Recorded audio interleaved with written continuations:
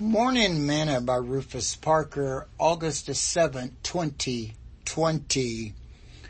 If God be for us, who can be against us?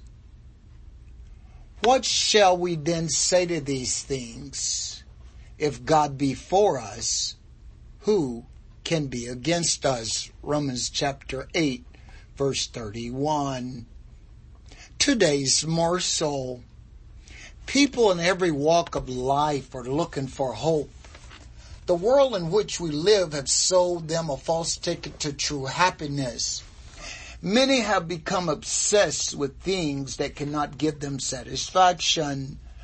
The world has become a generation of instantaneous living.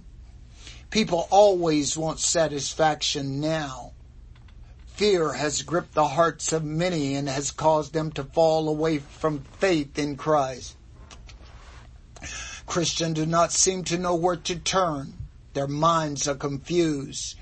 The coronavirus has them more afraid than the people in the world. As Jesus said in Luke 16:8, "For the children of this world are in their generation wiser than the children of light." The whole world is off course and spinning out of control and downward.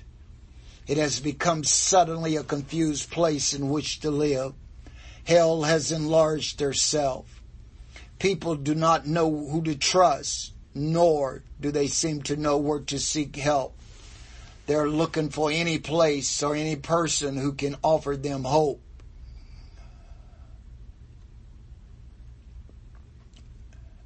They want hope, but so many are looking in the wrong place. Paul's words still ring true. For whatsoever things was written aforetime was written for our learning, that we through patience and comfort of the Scripture might have hope. Romans 15:4. There is still hope in Jesus Christ. You can find Him when you seek for Him with all your heart and lean not to your own understanding. Because if God be for us, who can be against us? Sing this song with me today.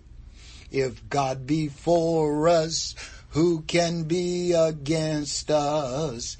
If God be for us, who can be against us?